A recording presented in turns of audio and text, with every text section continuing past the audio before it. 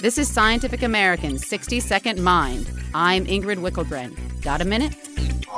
Confusion is one symptom of a concussion, but confusion may also characterize decisions about how soon to let an athlete play after taking a hit to the head.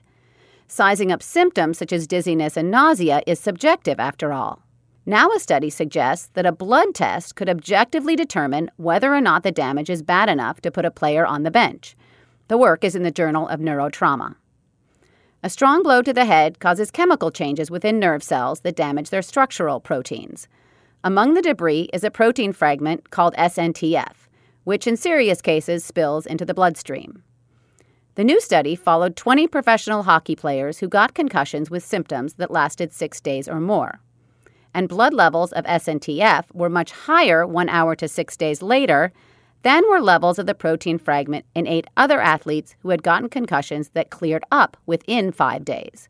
Levels were also low in 45 non-concussed players tested during the preseason. A blood test for SNTF might thus forecast recovery time from a head injury. Combined with other neurological tests, levels of this molecule could help doctors tell athletes when it's safe to suit up again. Thanks for the minute.